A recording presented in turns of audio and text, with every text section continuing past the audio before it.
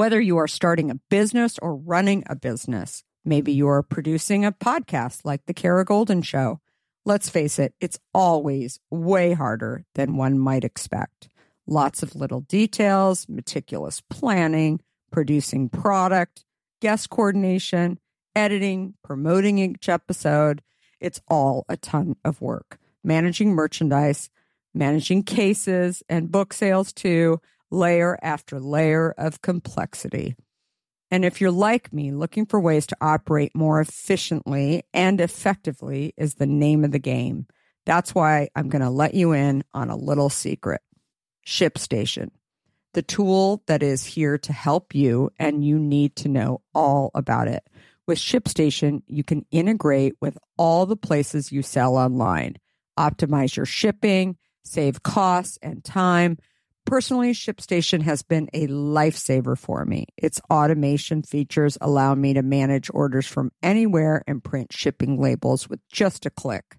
Seriously, it's that easy. And the cost savings? Unbelievable. With discounts up to 89% off carrier rates, you can't go wrong. Significant savings. And who doesn't want that? An easy-to-use dashboard, robust reporting. Oh, and did I mention that over 130,000 companies have leveraged ShipStation to grow their businesses? Not much churn either. 98% of them stay with ShipStation because it truly works. ShipStation is it.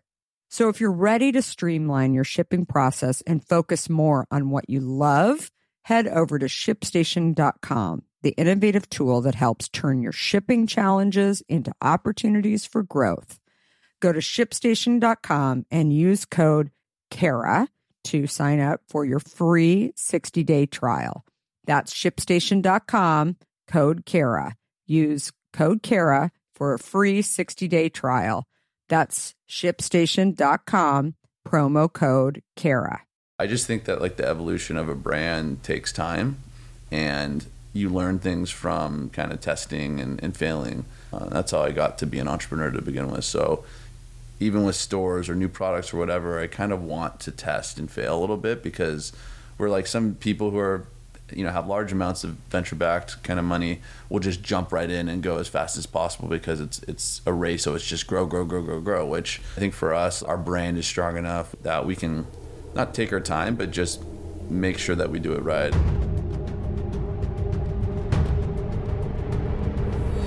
So here we had this dilemma, this fact. I spent almost a decade researching this subject. Every aspect of your metabolic health improves. From the Hint offices in San Francisco, I'm Kara Golden, founder and CEO of Hint. You may have tried Hint water before, but this is my podcast. Each week, we talk to some of the most creative entrepreneurs, from world-touring pop stars like Jay Sean to the people behind favorite Instagram accounts, including So Yummy, New York City, and even YouTubers like Sarah Dietschy. So the million-dollar question, what does it really take to be unstoppable? Let's find out. Hi, everyone. Welcome back, and thanks for tuning in. So today's guest is Jake Kassan, and I'm so excited to have him here with me today. He is the founder and CEO of MVMT. That's MVMT, the world's fastest-growing watch brand. On the show today, we dive into how he raised $30,000 in one day on Indiegogo, how he utilizes growth hacking, and his deep roots as an entrepreneur. He was making $10,000 a week when he was only 16 years old. We also touch on selling direct-to-consumer versus wholesale, how he hires and grows his team, and what's next for MVMT. Also, thank you to those of you who have been leaving such meaningful reviews on iTunes. I'd like to share one of them from Lori Taylor. She says, Kara is one of my top entrepreneurial idols. I'm inspired by her story, passion, work ethic, and grit. This podcast resources men and women that are changing the world for the better. Thank you, Lori. If you haven't already, it would be awesome if you could support the show by leaving a review on iTunes, and maybe I'll read it in the next episode too. You're going to love this episode. Now sit back and enjoy the show. Super excited to have you, Jake. Guys, this is Jake Kassan, Super, super excited to have him. And for those of you who don't know about Jake and all of the great stuff that he's done, he is the founder of an incredible company called Movement, which is super, super awesome. Watches, but lots of other stuff in the horizon as well. And we're really excited to have him here today in West Hollywood. We're actually doing this whole podcast from the former home of Charlie Chaplin. Did you know that? I heard. Yeah, it's pretty awesome, right? It's hidden in here, but it's pretty cool. So excited to show some little videos of it as well. But Jake, so first of all, thank you so much for coming here. And I'd love to just kind of get your backstory. Like, how did you decide to start this great company? And tell me a little bit about you. Yeah, no, totally. So I started this basically back in college, or when I was living in kind of the college town. I dropped out of college at 19 pretty early to start different businesses. In high school, that was the first time I kind of explored with different online businesses and found success. So early years into college, I dropped out because I had the opportunity to open up a store in a mall for a previous business. So I still lived and paid rent in Santa Barbara where I was going to college, but I would go home during the week to go and work the store and hire employees and do that whole bit. So that all kind of ended, and towards the tail end of kind of my college career, so to speak, I was trying to think about what I wanted to do next. And this was right around the time where Kickstarter and Indiegogo, the whole crowdfunding phase, was kind of going on. And I was just trying to reflect and figure out what I could do. And I saw a lot of people finding kind of rapid success in these different projects on Kickstarter.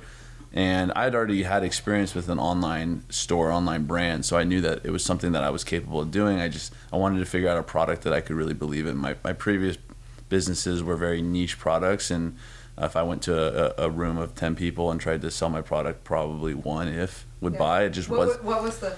It was so I describe it as I sold rave light accessories. So if Coachella, EDC, any of those things, I sold the accessories from tutus to pasties to lights, everything. So it just was very niche, and I just kind of like fell into that because the electronic dance music scene kind of blew up, and I was young, and so I went to a couple, and I was who's selling this stuff to these kids. So just fast forward, I loved fashion specifically, and when I was kind of thinking about what product I wanted to get behind and start, watches came to mind just because there wasn't a brand out there that I really resonated with from really like what the brand represented. I'm passionate about brands like Nike, Adidas, Supreme, brands that stand for something more than just a physical product. And then for me also, it was just, at that time, all of the watches on the market that were well known just weren't really accessible for me in terms of a price. How often have you thought about learning a new language only to be stopped by that memory of yours from the last time you tried to learn a language when it didn't go so well? Okay, maybe it wasn't a language that you were interested in learning, or perhaps all those poorly written textbooks in your 6th grade class weren't that well written after all. I have a great tip for you. It's called Rosetta Stone. Rosetta Stone is the most trusted language learning program around, available on desktop or app, no matter where you choose to learn it or what platform you choose to learn on. Rosetta Stone works, and it truly immerses you in the language you choose to learn, quicker and easier than you ever imagined to. Maybe you're getting ready to travel abroad this summer and you want to learn a bit of Portuguese, let's say, before your trip. Rosetta Stone can help. I know this firsthand as I did just this before traveling to Portugal last year. I learned Portuguese through Rosetta Stone, and by doing so, I not only got a better grasp of the spoken language of Portugal, but it got me very excited for the trip itself before I went. They even have a true accent feature that gives you feedback on your pronunciation as you are learning too. They've got you covered. Rosetta Stone's trusted experts are the real deal. They've been helping people just like you for over 30 years, helping millions of people to learn Spanish, French, Italian, German, Korean, Chinese, Japanese, Dutch, Arabic, Polish, and my favorite, Portuguese. The lessons are 5 to 10 minutes long and include practical exercises so that you can pick up the language naturally first with words, then phrases, then sentences. No English translations either, so you really learn to speak, listen, and think in the language you are focused on, helping you get the long-term retention you are looking for. And who wouldn't want that? Don't put off learning that language. There's no better time than right now to get started. For a very limited time, the Kara Golden Show listeners can get Rosetta Stone's lifetime membership for 50% off. Visit rosettastone.com/today. That's 50% off, unlimited access to 25 language courses for the rest of your life.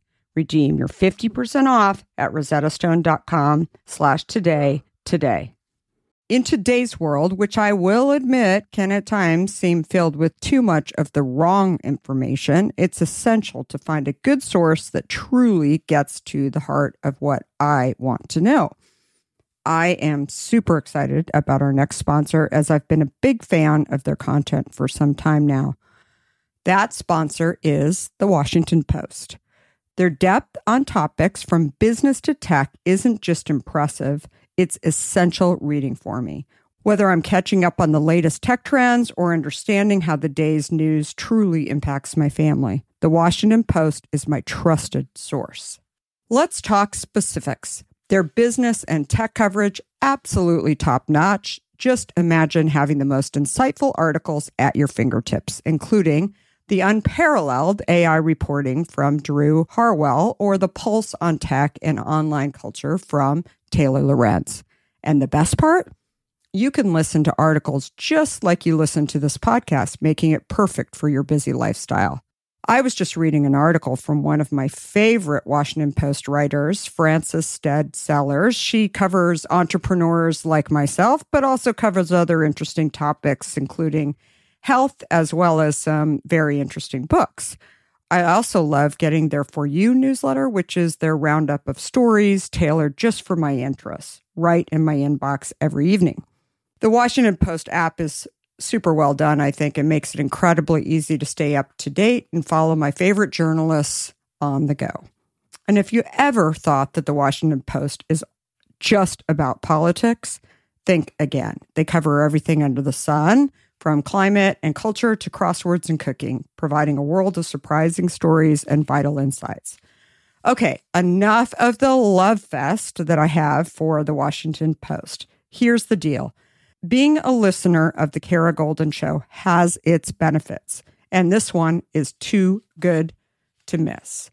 Now is the time to sign up for the Washington Post. Go to washingtonpost.com/Kara Golden to subscribe for just 50 cents per week for your first year.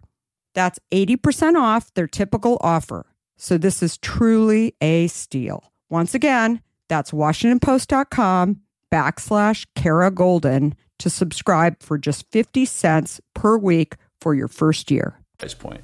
So I think from a brand, the aesthetic of the design and their price point, those are all things that made sense to me. And I figured that if I could launch on a crowdfunding platform, I could raise capital to then fund the business and then build a business online, at least to start. So yeah, we launched on Indiegogo and raised $300,000. And last year we did $80 million. We're 5 years old and completely bootstrapped, haven't raised any capital. So that's amazing. Those people listening who don't know much about Indiegogo, like how do you go about trying to raise money on that? What do you think what would be your advice in terms of people should do it, don't waste your time doing it. Yeah. If you have an idea like this, who do you think can be successful? Yeah, I think physical products, physical goods, whether it's food or whether it's, physical kind of fashion products, CPG, whatever. I think any of those are great to start on a Kickstarter, Indiegogo. I can't really think of many reasons why you wouldn't want to go there initially, for a few reasons. I just looked it up yesterday. I think Kickstarter gets 60 million people a month on their website, right?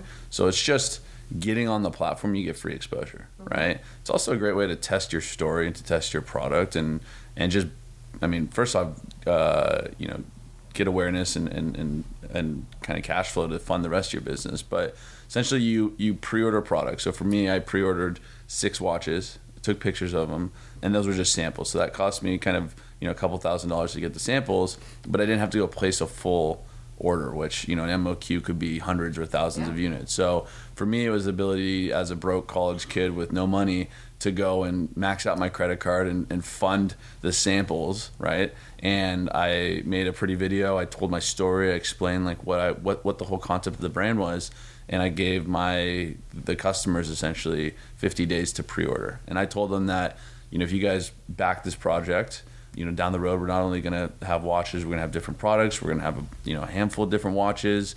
We're going to continue to build this movement and build this brand.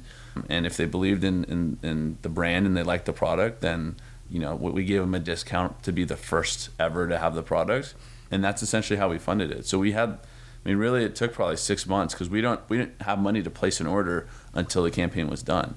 So until 50 days are over, we had 300,000. That's when we put down the deposit for the first run of watches. That's amazing. And so this is not equity.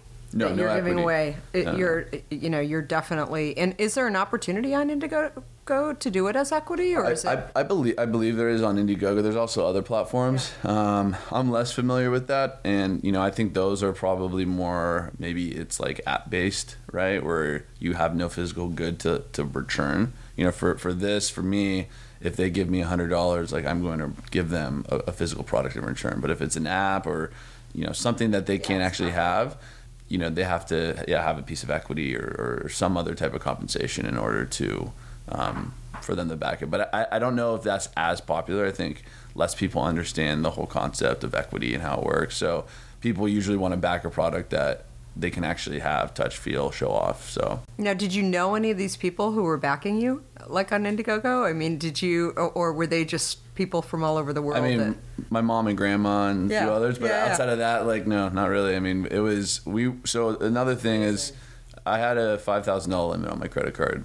I just got an interest-free 18-month credit card from Chase, and that was to fund the business, right? So we bought a camera from Costco and then returned it a week later, like, to film the video. We were very, very lean and bootstrapped, so we didn't have money to advertise either. So for us, it was going onto websites like Reddit or finding different blogs. I hired some people in the Philippines to go and kind of like upvote us on certain websites to garner exposure. So it was very much growth hacky. How do you get free website traffic and hopefully they convert? And then the great thing about Kickstarter and Indiegogo is that most people just launch and kind of set it and forget it. For us, because we kind of knew how to get traffic there, the more outside orders that you get, the algorithm of Kickstarter and Indiegogo actually say, okay, this campaign's more successful than the others. Let's give them more exposure because we think it's going to work. And then it just kind of turns into this snowball effect where they post an email or they post you on their homepage. And that's really how we started to really gain momentum. I think Indiegogo put us on either an email or on the homepage, and we made $30,000 in a day. That's amazing. And we went from like, maybe a few $100s a day to that, $30,000 a day. And then every day after that, it was like a few $1,000s until we got to the last day. So. And so growth hacking, was that like your first sort of view into, you're self-taught, right? Like, so kind of, I definitely self-taught because I had nothing else, but I did for my first, when I was 17, Kanye West came out with a song called Love Lockdown and did a live performance at the MTV Music Awards, and I sold a t-shirt that lit up to music. So it was sound activated, had this little panel on it, and it was like an equalizer. And I found it on eBay, I ordered 200, and I said, I got to figure out how to sell this. So I recorded Kanye West video, and it just so happened that his theme was, I think it was called Glow in the Dark Tour or something, so it was kind of more very lights. Yeah. And I had Kanye West for the first 5 seconds, and then it cut to me on my t-shirt. And this is back when YouTube didn't have these, now they get on top of that, but back then they didn't. So I think I had a handful of videos that reached 1 million views, and I just started selling thousands of dollars. Did Kanye reach out to you? No, he didn't. And in fact, people were pretty pissed. Like the comments on the videos were not pleasant, but they're funny to read. But they're pretty mean. But people were buying shirts, so and like thousands of dollars of shirts. I was like 16 or 17 years old, going to the bank every week, bringing $10,000 or depositing $10,000. So it was a really cool experience. So anyways, I saw that and I went, okay, you don't have to have this like structured advertising marketing like this. I'm doing things that marketing execs don't even know. Totally. So yeah. that just taught me that there's an advantage to me being kind of young and using certain platforms such as Instagram or social media across the board to leverage ways to make money. So I've kind of, that's always stuck with me. At this scale, it's harder to do for me. Like, it doesn't make sense for me to go and try and growth hack a certain area to make, $100,000. Like, we're doing TV now, we're doing radio, we're doing podcasts. So for us, I'm looking for scalable things, but I think that there's still an opportunity for the young entrepreneur and new platforms out there like Snapchat or Twitch or whatever it is, where I'm not familiar with it, but there's certainly ways to do it. So yeah, well, I think it's true, and I think it's I always say, like, it's not just about the older you get, but the more experienced you get. It's like you don't actually see the opportunities that are right in front of you, right? Like, I think yours is a great example, and that's why I always say, like, it's not just about the younger audience, it's the people that are not necessarily saying, like, they're marketers, they're like, they're whatever, seasoned marketers, or, they've been working in the industry. To me, that is irrelevant in today's day and age, because when I hear stories like yours, it's really about, it's great that you were 16 or 17 years old, but it's really about, like, the stuff was right in front of you, and you knew how to be scrappy, and you knew how to roll up your sleeves and actually figure the stuff out. So I think that's such a cool story. So briefly want to touch on, you're in college trying to figure out, like, what you're going to do, and you just, like, you call your parents and you're like, I'm not going to do this anymore. Were they just freaking out? My dad is an entrepreneur. He had a business for 23 years, and then it went under with the economy. So I kind of saw, a comfortable way of life, and then kind of struggling over the years. And I think he pushed me for sure to be an entrepreneur. He always had me doing things that were a little bit more labor focused. So I was painting curbs, like American flags on curbs, and doing all this other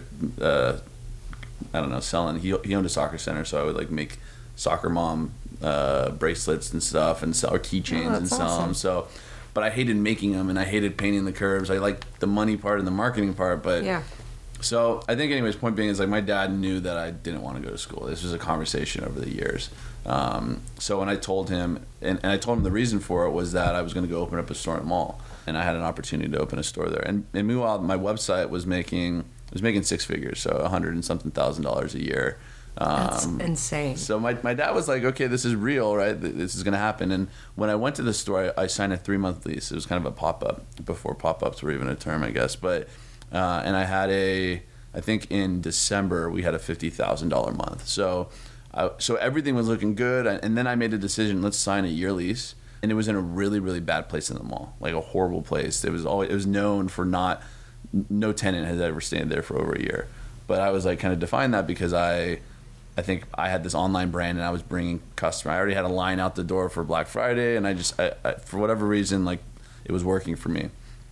And then, so I told him that, he was all for it, and then I ended up having a competitor put me out of business, who was actually on Shark Tank as well. So he's definitely, and we're friends now. He always tells me that I owe him for kicking me out of the industry because found watches. But yeah, I think my parents were they were okay with it. I think the issue came, or, like, the frustration came, when the business went under, and I actually owed my parents some money, I owed my grandparents some money, and they started to feel real frustration as I didn't really have this company anymore. I was a dropout of college, and I started working ballet up in Santa Barbara just to support myself, so I can kind of finish the year up there. But I felt like the tone changed in my parents' voice. They were not disappointed, but just, I don't know, antsy, right? Like, they're anxious and, like, kind of, like, just hoping that I figured it out, but things weren't looking good in my favor, right? Like, I was a dropout of college at 19. The only career, kind of knowledge I had was my previous business in an industry that, like, was a very niche industry. So I was definitely, like, freaking out for a little bit, trying to figure out what I wanted to do. And then you decided movement. So how did this, let's talk about, the next chapter of your life, when things started to, I don't know, not necessarily look up, but you started to get a bug in your bonnet, whatever. What's the saying? To go and actually do something new. So obviously you looked at less niche businesses and watches, and were you always a watch guy? Did you always have a lot of watches? Or I didn't have a lot. There were certain brands that I loved, but I couldn't afford them. So I loved watches, and it was an accessory. It was like the one accessory I owned, but I didn't have a big variety of them just because I knew which brands I would have. But even those brands, as I got older, I felt less connected to. It was, action sports brands. They were like skate, surfboard was their focus, or some of them were just really bland, and I couldn't tell you what the brand was or represented. So as I got older, and Instagram and all these social media platforms kind of came to be, I realized that none of these guys had taken advantage of connecting with the customer, right? Like there wasn't a connection past, I'm going to go to a third party retail store and buy the product, and I'll talk to the sales rep about the brand. Like there's no direct brand to customer communication. So I just realized that early on, and also just the aesthetic of a lot of watches. Like not that, I think we have our own aesthetic. I think it'll evolve over the years. I think brands evolve. Right now we're a very minimalist brand, but I don't consider us to always come out with only minimalist products. So I don't know. It was just a combination of kind of everything and realizing. And I had thought of other projects. I was actually going to do a boxed water back in the day, and then just didn't Terrible follow through idea. with that. Yeah, I was like, I didn't know what I was doing. But our buddy, his dad owns, his uncle owns Reed's Beverages. And he was my roommate. So we were like, all right, beverage. That's so funny. We know someone in the beverage industry. Like, how do we figure that out? And I wanted to start like an agency to help people get websites developed, because I had done a handful. So, and probably 10 other things I can't remember right now. But so I was always thinking about what I wanted to do, and watches just made sense because I wanted something that had the ability to scale to like a large, just had a huge industry. Again, something that I could walk around and talk to 10 people and sell, potentially sell to half of them at least, right? So watches just check the boxes off, and movement, although we started with watches, like I consider us an accessories brand. I know we have to kind of point and kind of roll the ball in the direction that we want to go. So we're still a little premature in that sense, but we have sunglasses that have done very well. We have jewelry as well. So the goal was always like, if we can build this lifestyle brand, and watches kind of being that hero product, we can grow into being this, larger than life lifestyle brand. So. Okay, so watches online. So you just made this decision not to do your pop-up store, not the mall, not selling them in the mall. Well, I learned the hard way. Yeah, you learned the hard way, focusing online. But the other thing that's really interesting, so your primary business is men buying these watches, right? It's about 70-30. Yeah, which is super interesting in e-commerce because men aren't really supposed to be shopping online. Yeah. I mean, that's what most people, and yet you've proven that wrong. Yeah. So that is extremely bold. I mean, on so many levels, I applaud you for that, because I think most people who are e-commerce experts would also say, like, you can't actually build a business that is, not only scalable but sustainable based on men actually buying. But you've proven that wrong, and you've proven that people are buying multiple watches as well. So this is not just a one-time thing. That's super, super cool. So what is the average price point right now that people are? Right now it's around $130. It started around, so right now they range between $95 and I think the most expensive is $165. Again, our whole thing is like, price is going to be. Price is something that is important to us. We want to make sure that we offer, accessible price points and still high quality products.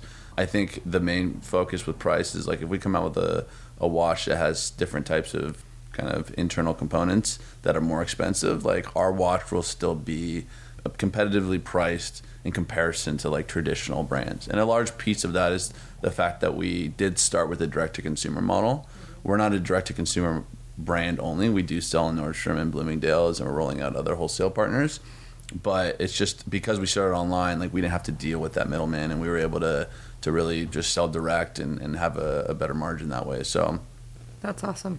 And do you feel like, so did that just start with the Nordstroms, or has that been going on for? We've been doing Nordstroms for 2.5 years now. Oh, that's awesome. Nordstrom's, Amazon, Bloomingdale's, and then we're rolling out into, we're doing a pretty decent sized kind of wholesale distribution strategy over the next 12 months. I was just having a conversation with a friend of mine who doesn't do direct to consumer but runs a pretty big offline brand, and we were talking about how so our business, we have like 40% of our overall business at Hint is direct to consumer, which for a beverage company is significant. Yeah. And we love that business. That's not including Amazon. And so we do Amazon as well, and then we sell in, the grocery stores across the country and college campuses and lots of other programs as well. But I always tell people that we love our direct to consumer business because we actually have a relationship with the customer. So although we really like the, business of selling in Publix and Target and all the rest of these businesses, we just feel like it's almost branding for me versus actually like having that relationship with the customer. Yeah. So, I love the sales and I'm sure you do as well, but I really think like just the cachet of having your product in a Nordstrom is awesome, but you're not going to get that email address so that you can go out tomorrow and say, hey, you bought this watch and you'll probably like this watch as well. Yeah. So that's the downside of it. I used to have a different view. I used to have a view of wholesale's bad and stay away and then I've just realized that, as a brand, you need to be sold where your customer shops, right? And I think it's important that that you can offer that. So I think for us, actually, I've learned and I've realized that there's an advantage to having, I think, starting online first or owning a larger percentage or just understanding that business at least helps you because you're able to get the email address, you're able to tracking of any type of advertising or anything becomes much easier. So just the data component alone, and you make more typically, right? So that's a big important piece. But I think that as you're spending marketing dollars, if someone sees, as an example, we have TV now, right? So if someone sees us on TV and they can only buy on our website, the chances of making our return on kind of investment there is probably a little more difficult to do rather than we're also in Nordstrom's and we're in Blooming and we're in 100 other stores. Like the chances that they will convert at some point, there's a higher likelihood. So that's kind of been, and then on top of that, it's awareness as well. How many people didn't know about you and see you in a store and then buy you? So I think there's a lot to be said about that. I think it's just timing and how you what's your rollout plan. I think for us, direct to consumer, for many people, direct to consumer is the only way that they can afford to grow a business. I mean, most of the brands that are either bootstrapped or very little capital are only able to start direct to consumer because if they were selling to companies like Costco and they wanted huge orders, I mean, you have to be able to find or have access to capital to fund those. So for me, it's, every day that we sell a watch, we basically get that money and reinvest it into more inventory, right? So versus having terms or whatever it is. So now we're at a point that as we go into distribution and wholesale, we have a line of credit and we're just a bigger brand that we can afford to deal with this. But if you start in wholesale, it's very capital intensive. Also, the risk of you going to a store, whether it's a Whole Foods or a Nordstrom, and not performing because your brand's not well known, that's kind of your only shot. So for us, every store we've launched in, we've had wild success because people know about us and we have this following online. It was funny, even another growth hack with Urban Outfitters. We launched Urban Outfitters and they did online only. And we started emailing our customers. We purposely put the SKUs that we sold them out of stock on our website. And anyone that signed up would get an email saying, Urban Outfitters has this. Sold out of everything in 2 weeks, and then Urban Outfitters rolled us out to like 50 stores or something like that. So it's just like little growth hacks like that we used.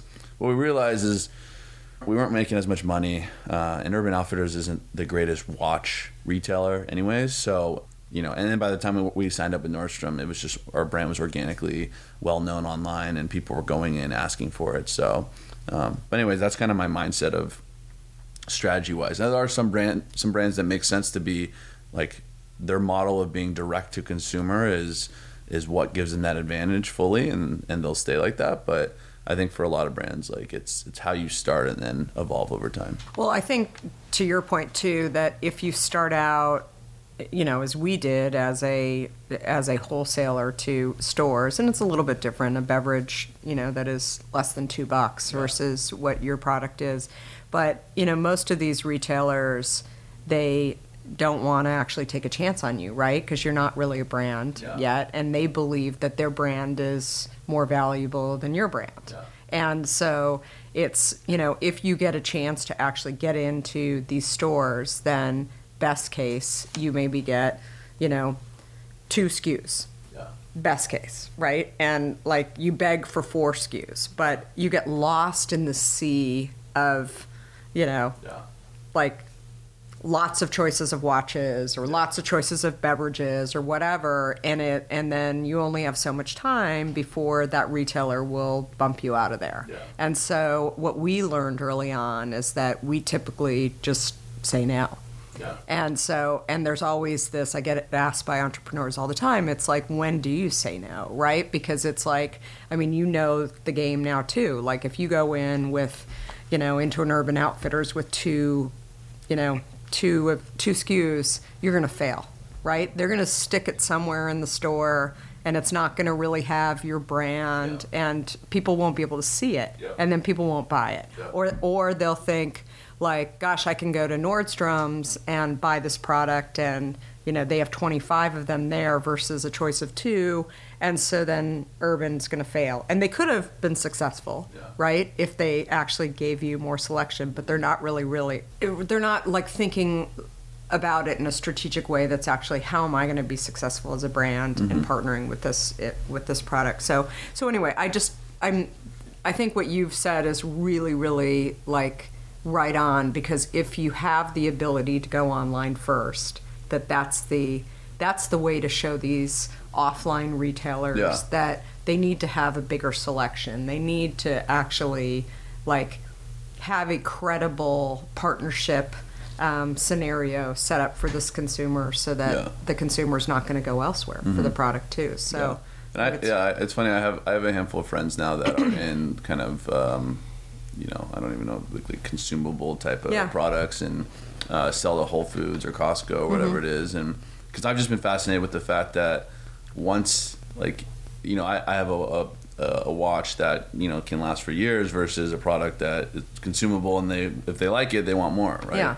So in that instance, it's I've seen them, the struggle of going into Whole Foods and having to do samples, or like they're inching their way, and they're doing well, but it's just a lot of work and a lot of kind of and just like the wholesale, you're talking to different buyers and meeting them, and it's a lot of work. And I look at the way we build our business, and not every consumable product can be sold online, right? Like whether it's weight or it's just something that people want to go to a grocery store to buy. But I think that watching kind of what we've done with growing it online, building a brand online, like I think that if we launch into any retailer, and we've seen this with distributors around the world, we're actually 40% international as well. So we have distributors around the world requesting for our business right now, because the brand's well known and hot in different parts of the world. So I've seen this like ability, and we've spent a lot of money and we've done a lot of work online. That online work has direct offline benefits, and totally. And I think it's just, it could be harder, and maybe it's just because I don't know that industry as well.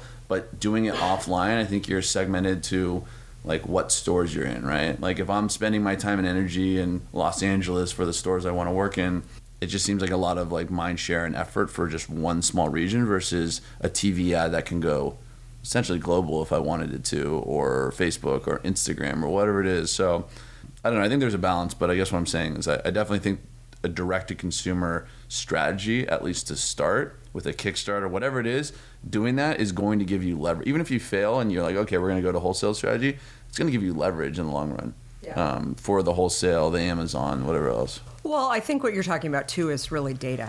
It really boils down to the data, because if you talk to your friends who are launching in Costco or Whole Foods about, who their customer is, I mean, they'll at best talk about who Costco's customer is, right? They don't actually know. And if somebody's going to go in and buy their product, they're not going to have that data. And so what you have done is you've taken that data and then you've continued to have a dialogue with that customer. And I always tell people too, I do believe that direct-to-consumer, especially early on, to figure out whether or not you have a business or not, if you don't have a product that people are going to want more of, like on a somewhat regular basis, and I mean, very different product, a beverage versus a watch, but most people who enjoy watches, I think either you have one or two watches or you have a lot of watches. Yeah. Like I have friends who, primarily male friends, that have lots of watches. And that's like the only accessory that they have. Like they don't have purses, they don't have, right? Like they have like one leather, briefcase or whatever, backpack, whatever it is, and then they have lots of watches. And so I think that the sniff test on your category is brilliant because it says like, yeah, there's a lot of people out there that are going to do it. I think that the whole male thing versus female, it's like completely like, I love it because it's like you saw it as like, yeah, I think it can work. And now how do we go and get those people too? I mean, it's, and obviously, if I would have been investing in this company, I would have looked at it as like, look, Dollar Shave, it's the same thing. It's like people were like, who would go and invest in razors? No guys are online buying, but they are. Yeah. Like they're definitely on there. So anyway, I think that's super, super cool. So when you talk about the data, and we talk about it a lot internally, what do you think is the key thing if somebody's going and launching their site online? I mean, what are the things that they should do first to make sure that their data is getting set up the right way? Yeah, I mean, I think if you're starting off completely kind of day one, I think Shopify is a great tool. Just that kind of takes a lot of the other components that you would have to worry about completely out. There's so many apps that integrate with Shopify, so simply having Shopify, you have a kind of an optimized checkout. The templates on Shopify have pretty much been battle tested, that that they're usable and workable. There's brands. We started with a template on Magento and then hated that and went to Shopify, and we're spending less. It was like $150 template on Shopify, and we're able to build a $1 million business off of that. And then the following year, we're still on Shopify today, but the following year did $7 million with basically $1,000 or $2,000 of kind of web development of tweaks. So it wasn't like we did a ton. Now that's not inclusive of browsing the apps and clicking install and going from there. But I mean, you're getting email addresses. We had a what's it called, abandoned cart email that was like a $10 a month plugin, and whenever people typed in their email address and had something in their cart but left for whatever reason, maybe they weren't ready or whatever, they got an email, and those were converting customers, and we paid $10 a month and converted 25 customers a month in the early days, and that's great. And we were okay with that, right? So I think there's just little things like that. I think when you get to a larger stage like us, there's you have to get a kind of a data warehouse and start to worry about stuff like that. But early stages, it was the emails and names and addresses and phone numbers, that's all stored in Shopify. You can have everything other than their basically credit card information, which is good because you don't want to be liable for any of that anyway. So having all that, I mean, you can export the data where needed.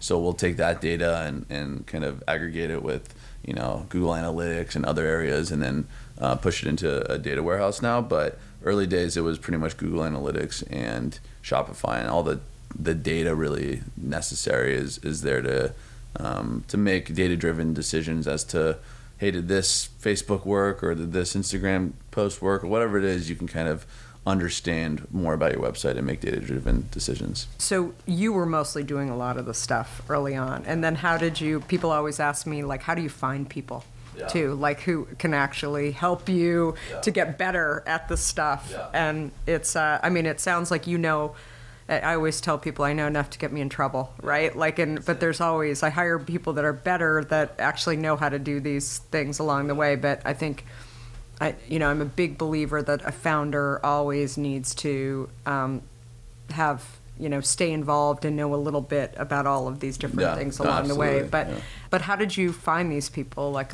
along the way? How many people do you guys have now too? We have just under 40. Internal, we have another 30 that do customer service that aren't technically under the company. But initially it was, so I started talking, I networked more, actually less with founders and more with marketing kind of VPs or directors, because it was I wanted to know how to build the business. And every time I talked to a founder, it was about hiring, or it was about fundraising, and it was all things that I needed to know, but what actually moved the needle was how do I spend? How do I operate? Yeah, right, like how do I go from spending $1 million a year to spending $10 million a year and profitably, right? So I talked to a lot of people from Dollar Shave Club and MeUndies and. Would you just call them? I use LinkedIn, kind of like the LinkedIn tool. Yeah, I would reach out with a clever kind of subject line and offer to buy them a drink, and if they didn't respond, I'd hit them up somewhere else. And so mostly in LA. Mainly in LA. Actually, yeah, almost exclusively really in LA. There's a few people I've met over the years now and from San Francisco, and as the business has grown, like it's been easier. If I reach out to someone, I typically get a response now, but yeah, usually I was pretty persistent, and I think just people wanting, like, I think the difference is founders get hit up by people all the time, but I think VPs and directors getting hit up for kind of, hey, will you be my mentor? Will you help me with this?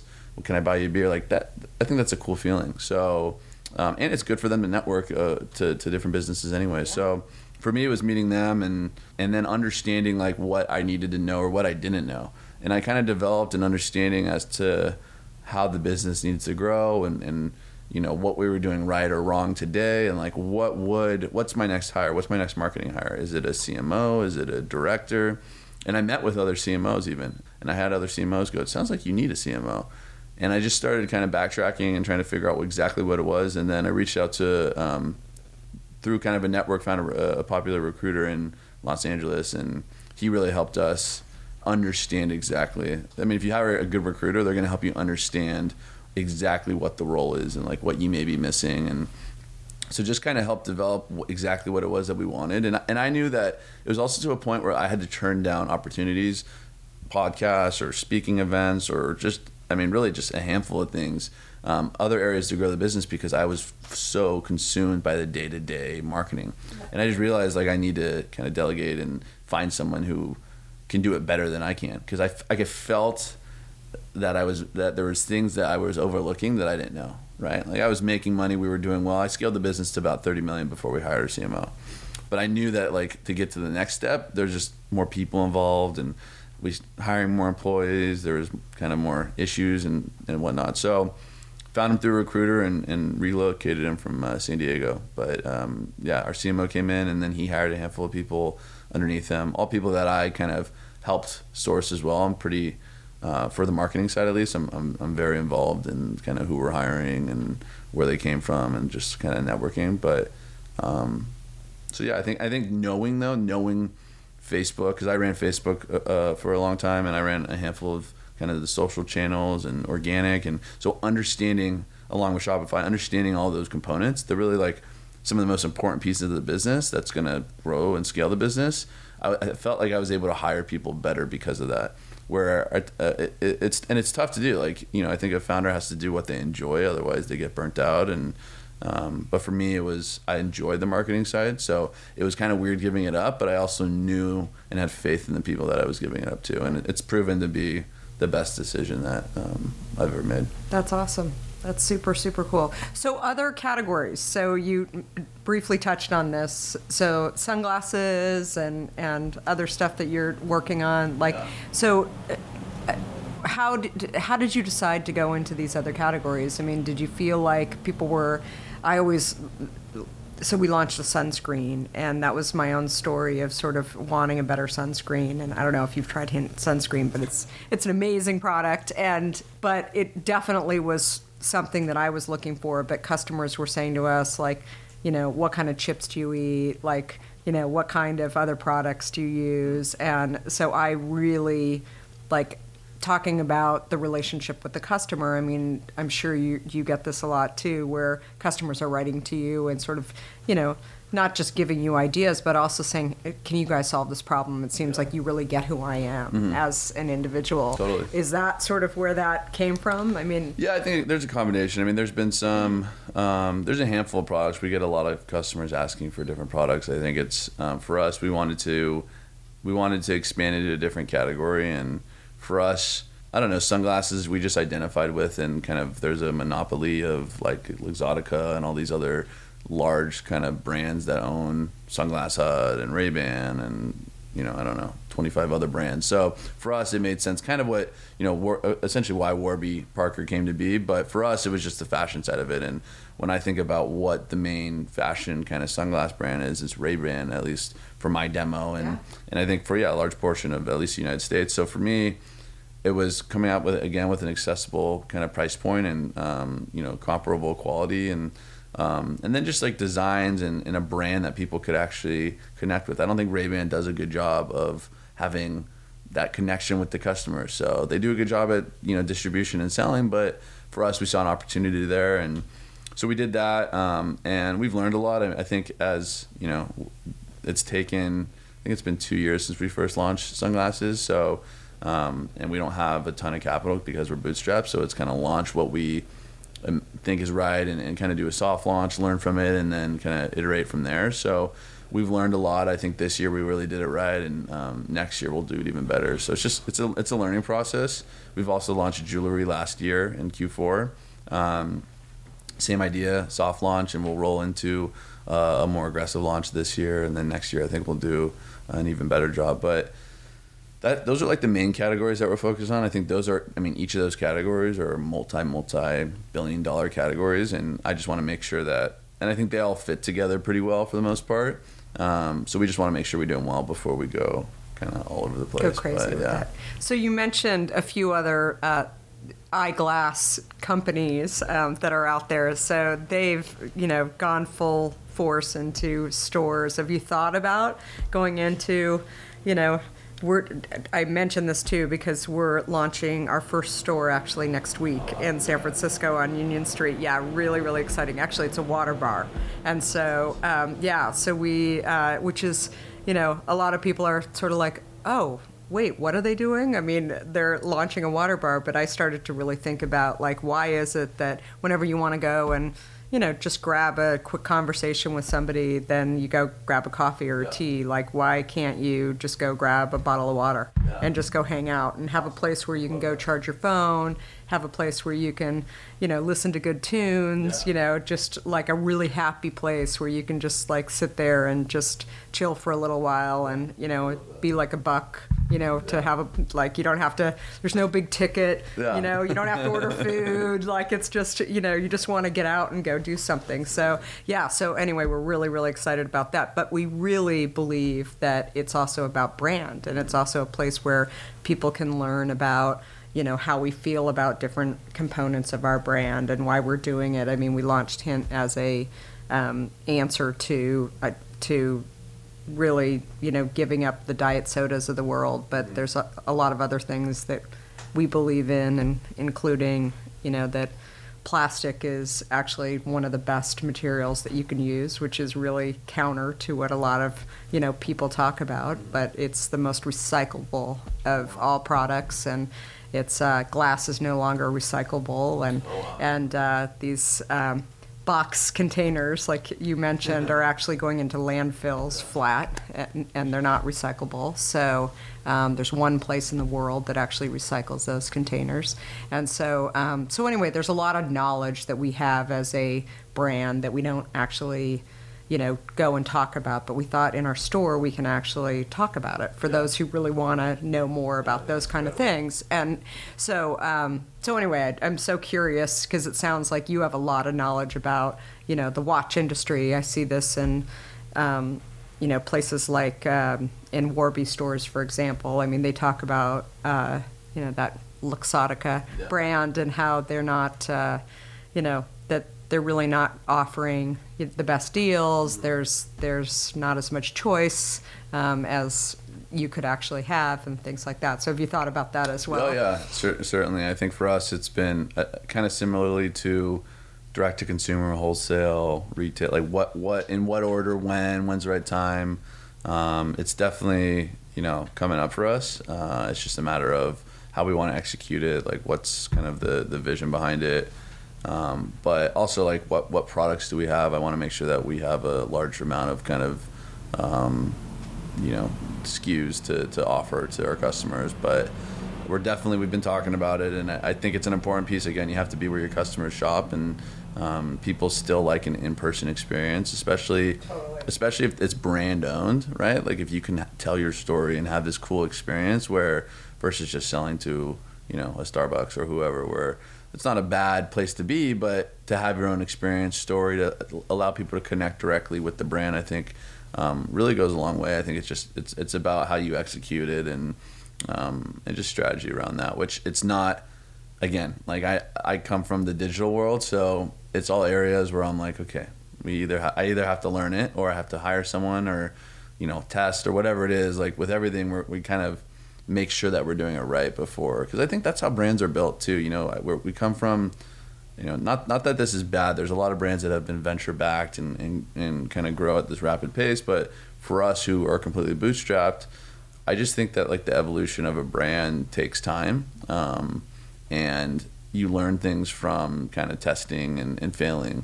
That's how I got to be an entrepreneur to begin with. So even with stores or new products or whatever, I kind of want to test and fail a little bit, because we're like some people who are, have large amounts of venture-backed kind of money will just jump right in and go as fast as possible because it's a race. Dollar Shave Club is racing, Harry's, and then all the other razor brands, right? So it's just grow, which again, I think depending on what industry you're in, you have to. I think for us, like our brand is strong enough. We've built a strong enough brand that we can not take our time, but just make sure that we do it right and not feel like we just need to like move because we have to do stores next or whatever. But it's definitely like, so for as an example, we'd probably do a pop-up first or have a location in Los Angeles just to test. And just one. And you guys are in San Fran too, right? And that's the one. Yeah, that's the one that we end up doing. But I think that's really, really smart. I mean, I think to your point, people always say like, I've got to go out and raise money in order to do this, and they think that I'm being flip when I say why. Yeah. But I'm also like, if I'm a big believer that if you can't figure out how to actually make a business without going out and raising money, then it's probably not a business, right? Like most great entrepreneurs want to raise money, whether it's through Indiegogo or whether it's through, angels or whatever, in order to scale, right? But if you can't actually pull that back and build a business without that, and really quickly in your mind actually think about how can this business be a business without actually raising money, then it's probably not going to be a business. So I think that's like, and just to your point too, I mean, I remember 2008, 2009, which was some of the greatest points in our history and the last few years. I mean, we launched, we were a small brand, we were in some major retailers, and basically one retailer in particular came to us and said, so, the economy is in bad shape, and what we need to see happen is that we need to have you give us product and in all of our stores. And that way we'll be able to, sell your product, and we'll still be able to, do well, because we'll be, even if it's a slower economy, we'll still... Consignment, basically. Well, not just consignment, but also they wanted the product for free. So they weren't going to so a major retailer. And so I said, so wait, I think I'm misunderstanding what you're saying. So you're not going to pay us for the product? And they said, that's right, but you're going to be able to be there and you're going to be visible, and you have to view it as like marketing. And I was like, I just don't get it. And there were like 8 other brands that we knew that were going to do that deal. And we walked away and basically said, we'll grow slower, or we'll just close the whole company down in order to do it. But I mean, we're not going to lose money in a bad economy. I mean, that sounds really dumb. And then those other 8 brands went out of business. And like, we didn't go out of business. And then that large retailer called us and said, we really want you to be in our stores. And I said, oh, do you want me to give you twice as much product as like you asked last time? Like I was laughing at the whole thing, because I thought, I don't really need them, but now they're willing to pay for the product. And because those other products went out of business. And so I think that if you have a business that you know, really believe doesn't need capital, but you are willing to go out and get the capital in order to actually, you know, scale the business at some point, you know, then I think it makes sense. But otherwise, I always say to people, and also like who you're actually taking money from. So, I mean, it's one thing if you're doing an Indiegogo like you did too, but I mean, the number of people who are making decisions because their investors are saying, well, you have to scale quicker because your competitor is like, they just got $50 million and they're going to go quick, and, you know, our investment's going to go away if you don't go just as fast. I mean, I've never had investors that are like doing that to us, who are basically like pushing on us to actually make decisions that we're not really that comfortable with, but I'm sure you know a million other companies that are doing that too. So I always say to people too, it's like, you know, it's not just about the money, it's also about the partnership. And, you know, can you actually go out and hang out with this person for a couple of hours and not feel like, you know, strangling them by the end of it, or feeling like they're just yucky and dirty, and, you know, like you've got to like those people that you're dealing with and partnered with, for sure. Yeah, and these are examples of, so I don't come from that, you know, background of raising capital or anything like that. So this was the time where I went to other founders and met with founders who have raised hundreds of millions of dollars, and same type of thing. Hey, can I buy you coffee? And I learned from them, and they've really helped me understand, get a holistic view, and just a view of an entrepreneur. Because it's easy, you talk to venture capitalists or you talk to, you know, investors, and there's that view, which isn't a wrong view, it's just that view, and then you have the entrepreneur's view. And I think it's just good to like mix and match. And it's funny that it's been one instance where I've had, not, I wouldn't say radically different views, but just definitely different views of different ways to do things. And so I've kind of just formed my own opinion based off of it. Like there hasn't been one clear way to do it. I think it kind of goes investor to investor, and then also goes kind of business to business, depending on what you are. And, you know, I think if you're an Uber, you go raise money and grow as fast as you can. If you're, you know, but if you have a physical good like we do, you know, you can raise money to get going, and I think it helps with inventory and to grow the business. But there's just certain areas where you have to be careful. Totally. So it's just stuff that I've learned, again, through kind of mentors that, again, being in Los Angeles has been one. LA, San Francisco, and New York, I think, is where it's all happening. Who is the entrepreneur that you look at as like the most inspiring? Yeah, I mean, so we have one on our board, Jeff Kroll from Stan Stocks. So he was I think he was like the chairman or something at Skull Candy before, and he had a tech startup before that he sold. So and he's a large angel investor. He hasn't invested in us, but just a really well connected guy. I think I also look for people who have a good work-life balance. Like I can't necessarily take advice from someone who is 100% work and like doesn't, kind of neglects the rest of their life.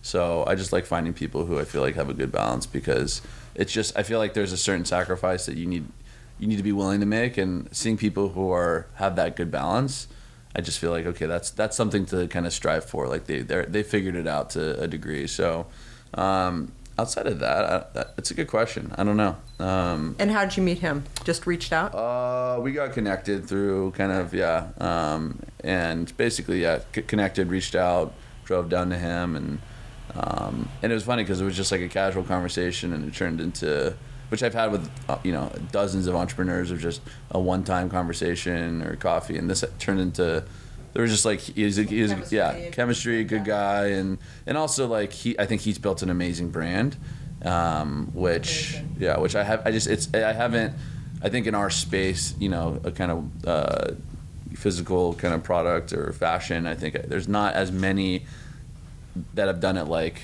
a stance or a movement. So outside of that though, I don't know. I'm still, I think a lot of the other entrepreneurs I know, like, we're still in the thick of it. So it's not like, I think people are still growing. And how big's your board? It's just me, my co-founder, and I was going to say, because you don't have investors, so you didn't have to put a big board together, but you really wanted to in order to learn. That's awesome. Yeah, and him, it was more of just him helping with kind of larger. I mean, he's gone through a lot of what we've either plan to go through or have talked about. I mean, he has retail stores, and with Skull Candy, I mean, it's a more legacy brand that he's seen, kind of old school, different strategies. So he's just, and also, I mean, he's done a ton of license agreements with Stance. They're the NBA, official NBA sock, official MLB sock. They've done stuff with Rihanna, Bing Sean, and just a handful of people. So definitely a good, I think from a brand and personal perspective, like inspiration for me and my co-founder. That's awesome. So the name of the podcast is Unstoppable. So what makes you unstoppable? What makes me unstoppable? Where did I hear this the other day? It was something about how I think that when I think about like what I want to accomplish, it's like, which this might be a bad thing. I don't know. It might be like it might be a bad thing. Nothing's bad. It's this like, so I've just always had this, it's not the fear of failing for me. It's the fear of not, like, I guess not trying. Like, I just want to, I know that I have to get, like, whether I fail, I'll start all over again. I have to get to what the, you know, my goals that I've set for myself. So for me, it's just like that. I have that internal kind of spirit that it's again unstoppable, right? Like I think about it every day. I wake up and I think about the goals. I'm a big believer in law of attraction. So these are just things that I've been thinking about for years now. Before I started this business, like I've always had this goal of a life I wanted, and you know, I'm not there yet, but it's just something that's been internal in me. And again, it's not the fear that like I'm going to try something and fail. I'm okay with that because I failed a handful of times. It's just the fear of like not getting to that point makes me. And you'll get there. Yeah. I know you're going to get there. I mean, you've got the vision, and you're definitely going to do it. Super, super awesome. So we ask a couple of questions too. So what's your favorite hint flavor? What's my favorite hint flavor right now? This one right here. The watermelon. I've had this, and I think you guys have like a berry, like a cherry or something, or we have a cherry. We have a blackberry. Yeah, those are. I haven't had. You guys have sparkling ones too now, right? Yeah. I need to try that. I'm a big fan of sparkling water, but I love these. So yeah, we also have a caffeinated version of our product too, and we're coming out with the caffeinated sparkling version of the product, which is going to rock. So, but there's no sweeteners in any of our products. So I live walking distance to a Whole Foods, so yeah, I definitely see you guys all the time. Yeah, very cool. And we're in Target, and we're huge in Target. So yeah, so we're getting more and more into lots of retailers, and actually we're on a bunch of campuses now. We're on actually your former UCSB's campus and ASU and lots of Auburn University. Where else did somebody just wrote to me the other day? Is it Northwestern?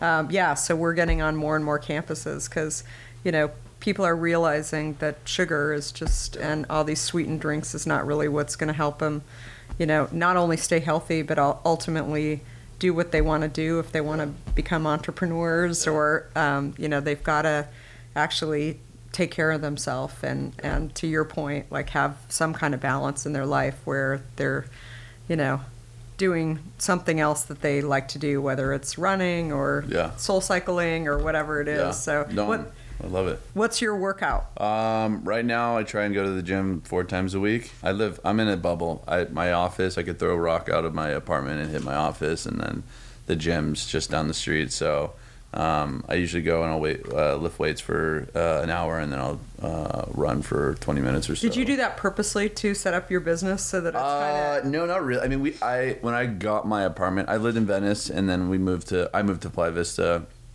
and our office was in Culver City, so it was pretty close. And then we knew we needed to find a new place, and we were looking in various areas, and then it just so happened that literally this place across, like, it couldn't have been more coincidental that it was right across the street, and it was the best option that we found. So I don't know. It wasn't purposeful, but it happened. So are you traveling a lot? Somewhat, probably once a month. Not bad. Not bad. I try and stay in the office. I don't know.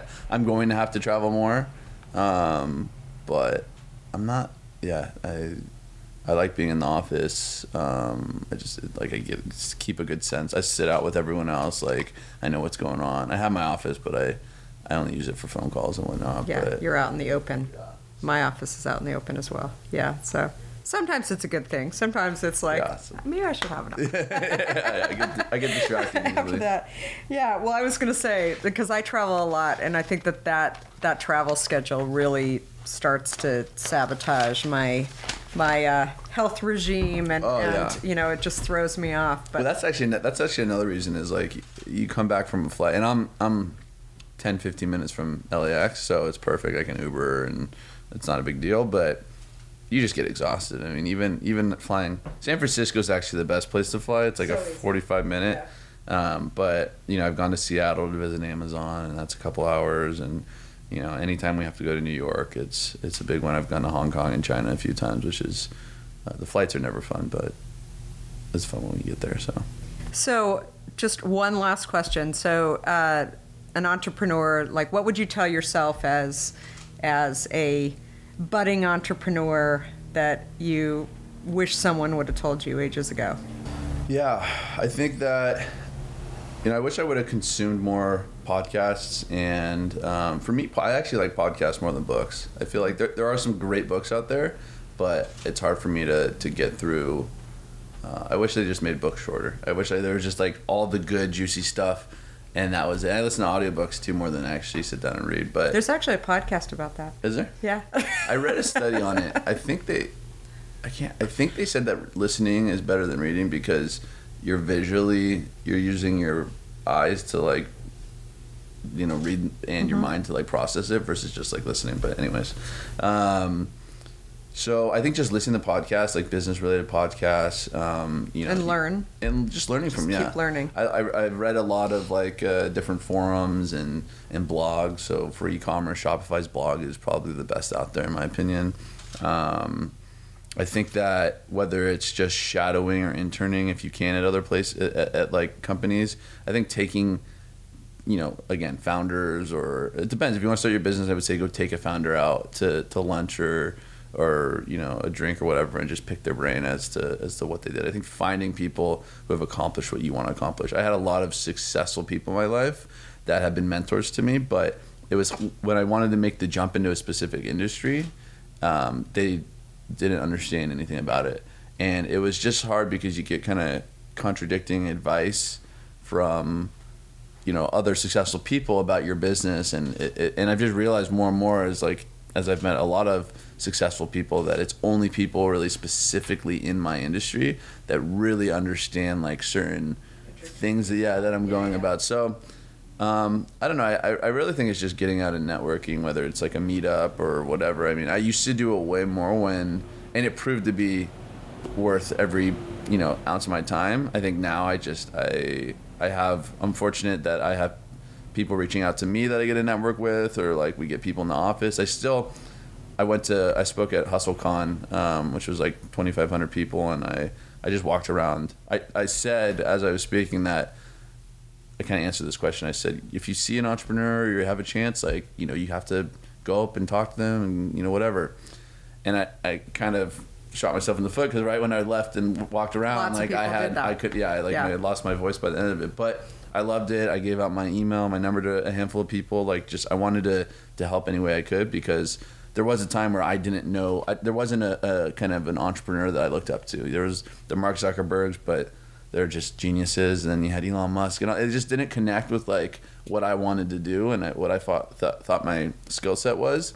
A dropout in college as well with, you know, ADD. So these were things that I want to tell my story, and if I have a chance to talk to people, I really try to as much as possible. So that's awesome. Well, great. Well, thank you so much. Yeah, it was super fun.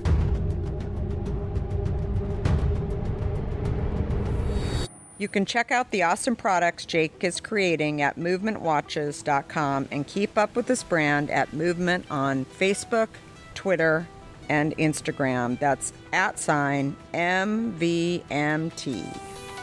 Thanks all. I love giving away things that are dear to my heart, like Hint Water. So for the next 3 months, I'll be choosing 5 lucky listeners each episode to win a year's supply.